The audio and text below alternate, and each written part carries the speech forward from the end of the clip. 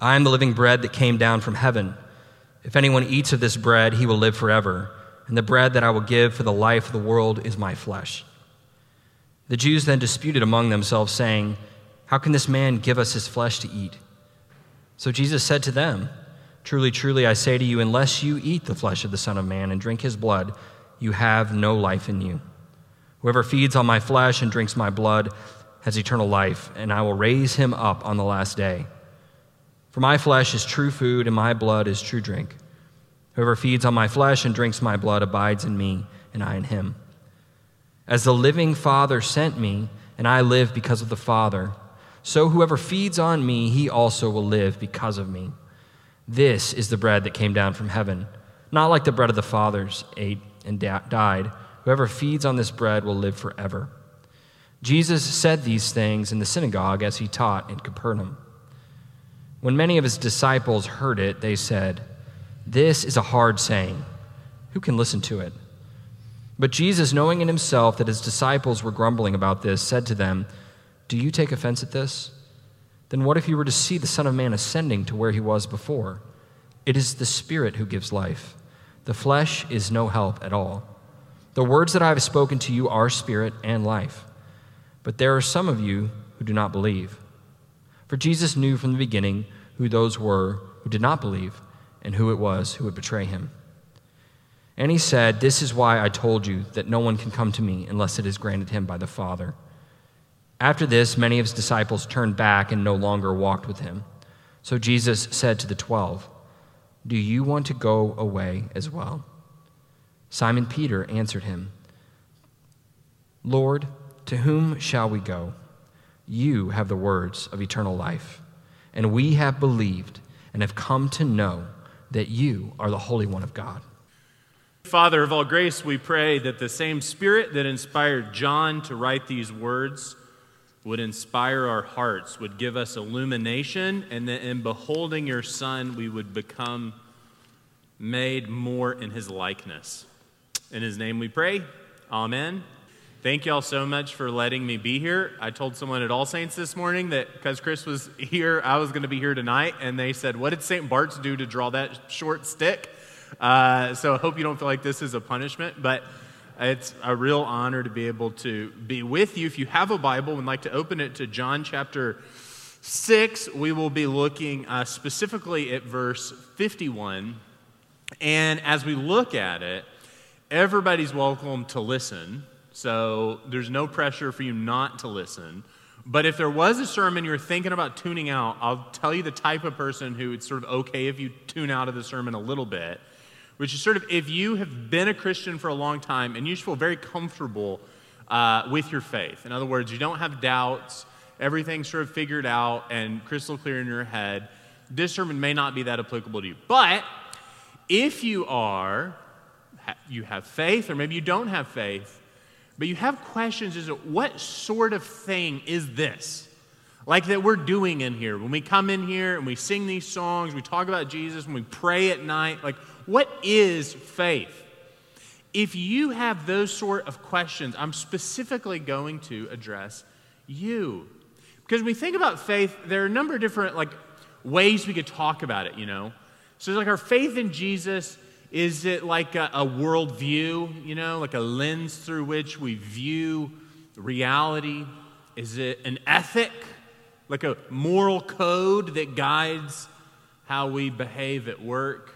Is it sort of religious, pietistic obligation, things we do, sort of having religious thoughts throughout the day? I think all of those answers would probably get at something about what the faith is. But tonight, I want to talk about faith as a gift.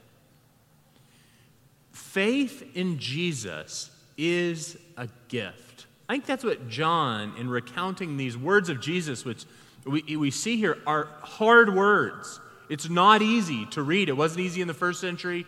And if you do have doubts, if you do have questions, I'm really happy you're here because this is as weird as it gets. Eat my body, drink my blood. It doesn't get weirder. So this is good. You're in like the inner sanctum of weirdness right now. And if we can behold this and look at it, and I think see it for what John includes it to be, which is Jesus saying, faith is gift. Well, I think we can be more confident as we leave in what this thing is. Or maybe a better way to say it would be, well, so before we left the house today, we just got a new refrigerator. And it wasn't technically a gift. It was kind of a gift in the sense that Best Buy gave it to us as a gift, like a thank you gift after we gave them thousands of dollars. So in that sense, it was a gift. But we had this refrigerator, and the main thing I was looking for in the refrigerator was to keep stuff cold. That was like what I was looking out for. Well, before we leave the house today, Whitney is just describing everything this piece of technology, which costs more than my first 3 cars, can do. It tells you when you're running low on milk. It tells you, it like senses how much water should come out in the cup so it doesn't overflow. It goes to the store for you, makes chit-chat with the sacker. It is an incredible device. So Whitney's telling me just all these things this refrigerator does. And so on the one hand, the gift of the refrigerator didn't change. It was sort of the whole time the fridge was the fridge. It was what it was, irrespective of my interaction with it. But you see that my knowledge of the gift, in other words, Whitney trained me how to approach the gift. All of a sudden, new avenues opened up. And this verse 51, which is weird, I think we're seeing here that we're to approach this gift of faith in 3 ways. We're supposed to rely on the gift, we're supposed to receive the gift, and we're supposed to remember the gift. So let's look at verse 51. I am, this is Jesus speaking, the living bread that came down from heaven. Now, if you have your Bible open, you'll see in verse 49, Jesus is riffing here on the manna that the Israelites feasted upon in the wilderness. And you remember the thing about the manna, it was sort of this bread that came down, and the Israelites were never very satisfied with the manna. And so what did they want? Well, they wanted quail. And I always thought, if they deep fried the quail in the manna, you could have sort of a McNugget situation. Anyways, I'm not sure that's relevant here. Put that aside. Why did they want quail? You could say, well, maybe they were gluten intolerant. Maybe they just weren't ready for this bread. They didn't want it. They wanted something more tasty. It could be quail's more tasty. Actually, what we see in the Old Testament is something a little bit different. It's not just that the Israelites want something different tasting. So instead of manna, they want quail because quail tastes better. Instead, it's that quail can be hunted, and manna has to be relied upon. In other words, manna comes every morning, and the thing about it is you can't gather it up. You can't store it. You can't put it in a far too expensive refrigerator, right? You have to depend upon God day after day supplying this gift. And the Israelites wanted to take matters into their own hand. They didn't want to rely upon the mercy and favor and gift of God. Instead, they wanted to snatch for themselves quail. They wanted to hunt. They wanted to presume upon life. And the truth is, there are a lot of folks who come to church and do very religious sort of things, but they're not relying upon Jesus in the sense that what actually gives them psychological, existential relief at the end of the day is the number in their bank account, their prestige at work, the success of their kids. That's what actually, and it's easy to think that because it's what you're doing, right? You don't have to live day by day because you can plan for months at a time or years at a time. You can store up for yourself this money or this reputation. Well, over the past year, what have we learned? That life is delicate. James says, when you're going to go somewhere, don't say, I'm going to go to this town or I'm going to do this sort of thing. He says, instead say, if the Lord wills, I'll do this or that. And I'll be honest, before COVID, I think I would say, if the Lord wills, and what I meant by that was just I'm going to go do this thing. And it's I use this expression, if the Lord wills. Well, over the past year, how many plans have you had disrupted over somebody getting a sore throat? A lot, probably. Just this past week, I was supposed to meet someone for lunch and wasn't able to. And so now when I say, if the Lord wills, like I actually do in the back of my head think to myself, I'm going to set this plan. And we're at All Saints, St. Bart's here, we're like planning all of these things for the fall.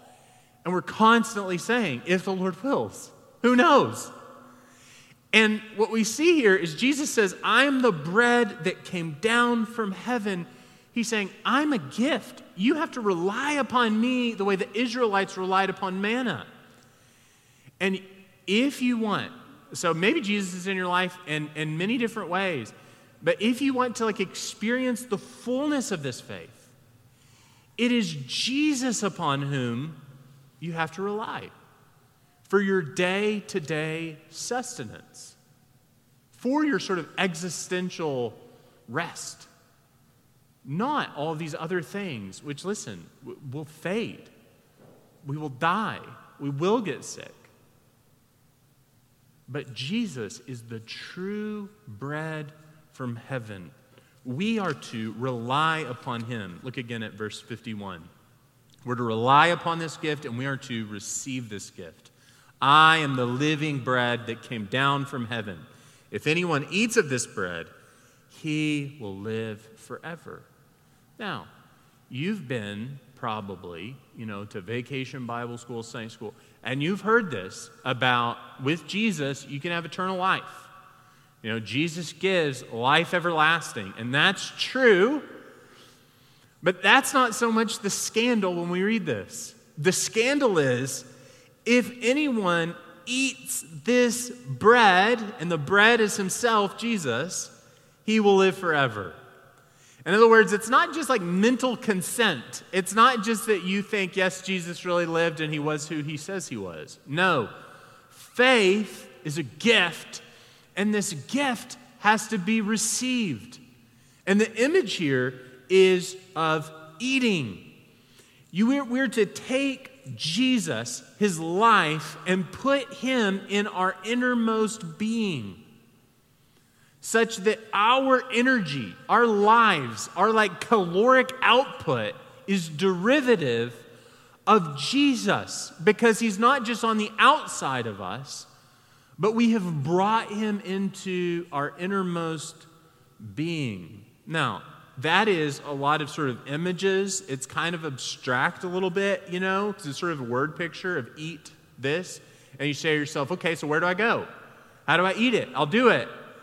Well, it's sort of a word picture. So it's kind of elusive. Maybe you don't know, and that's okay. The good news is in this passage, I actually think we're given a hint as to how we can eat Jesus, how we can have the life of Christ brought into us. It's through his Spirit, and it's through his word. Look at verse 63. It is the Spirit who gives life. The flesh is no help at all. If we are to have the life of Christ, if we are to have this gift of God, this manna from heaven, this provision of God upon which we rely, brought into ourselves, we can't do it on our own. It will require the Holy Spirit of God. Just as God, so think of God as an invisible, metaphysical, having no flesh or component parts in him. And in the incarnation, the second person of the Trinity takes upon flesh. And then the third person of the Trinity, the Spirit, puts upon us, fleshy creatures, himself, such that God, metaphysical, takes upon physicality, and we, physical creatures, take upon metaphysicality. It's supernatural. It's crazy. So this is your conversion story. The Spirit is absolutely essential in your conversion. In your faith, however strong or weak your faith is, it is a gift of the Spirit. Paul says he did not come with persuasive words or highfalutin arguments. No, he came preaching the cross of Christ, foolishness to the Greeks, a stumbling block to the Jews. And he relied upon the Spirit of God, the Holy Spirit, not to make dumb people smart or bad people good, but to make dead people alive. So you see why you need the Holy Spirit, because we can't do that on our own. It isn't just we need to be a little bit better, it's that we need to be made alive. So I have good news before I say anything else. If you have faith, no matter how small, no matter how weak, no matter how struggling, no matter how resistant, that is evidence of the Spirit of God. Our bishop, all of our bishop in here, Philip Jones, always says that dead people don't struggle. And even a little bit of faith is evidence that the Spirit is working in your life. If you grew up in the church, you sang the words to this hymn, my favorite hymn, I sought the Lord, and afterward I knew he moved my soul to seek him, seeking me. It was not I that found, O Savior true, no, I was found of thee. I sought the Lord, and afterward I knew he moved my soul to seek him. The Spirit is absolutely essential in conversion. But oftentimes, I think y'all know that. I think we know that, right? That we're moved from dead to alive, you have to have the Spirit. But it's easy to think to yourself, well, the Spirit is sort of what gets us going, but then there's sanctification, our growth in godliness, and that's sort of up to you, right? So the Spirit makes you alive, but now you sort of have to, just be alive on your own strength. No, Jesus says the Spirit gives life. Flesh is no hope at all. The Spirit is no less essential in your sanctification, your growth in godliness, than he was in your regeneration.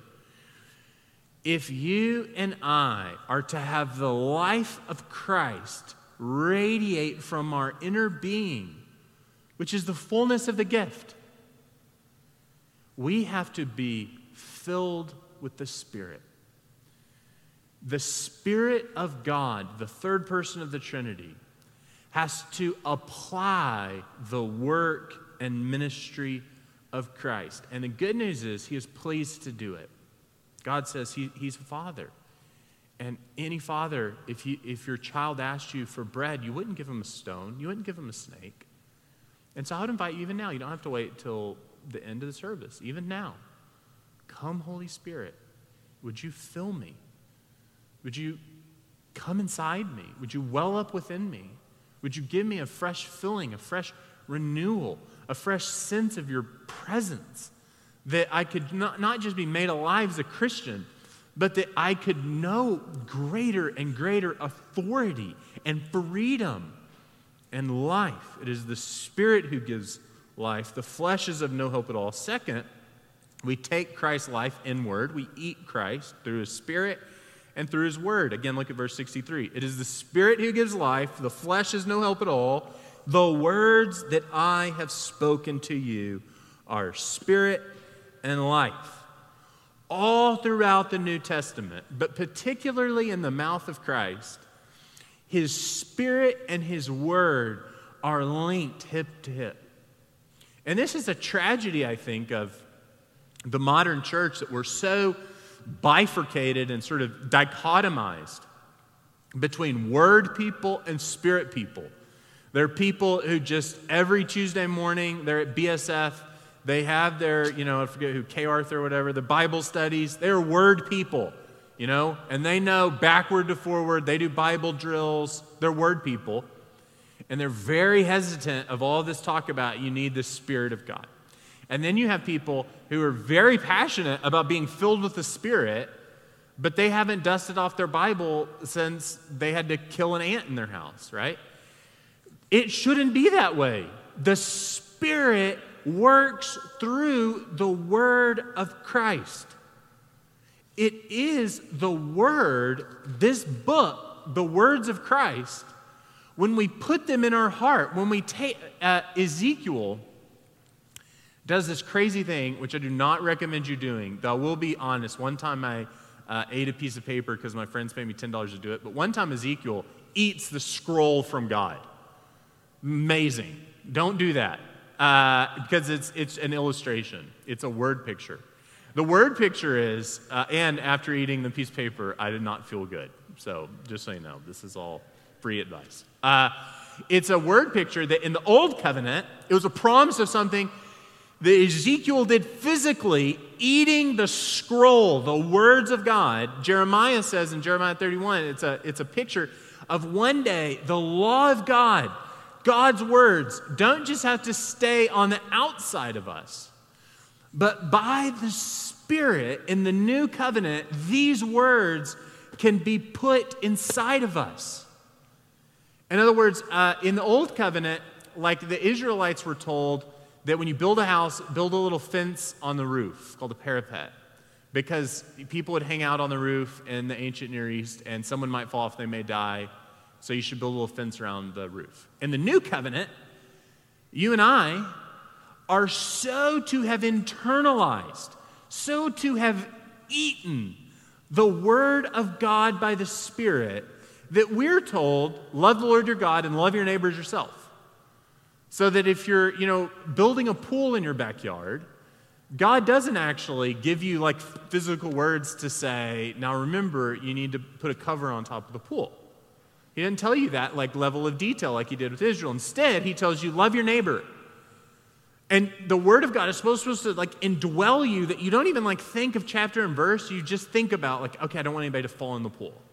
So I want, if it costs $500 extra or whatever, I want the little cover, That is an evidence that you have eaten Christ, that you have received this gift, not just acknowledged it, but that it has come into your innermost being, that you don't have to consult the words exactly, but it's that having so consulted the words and brought them in, that the Spirit has just made them.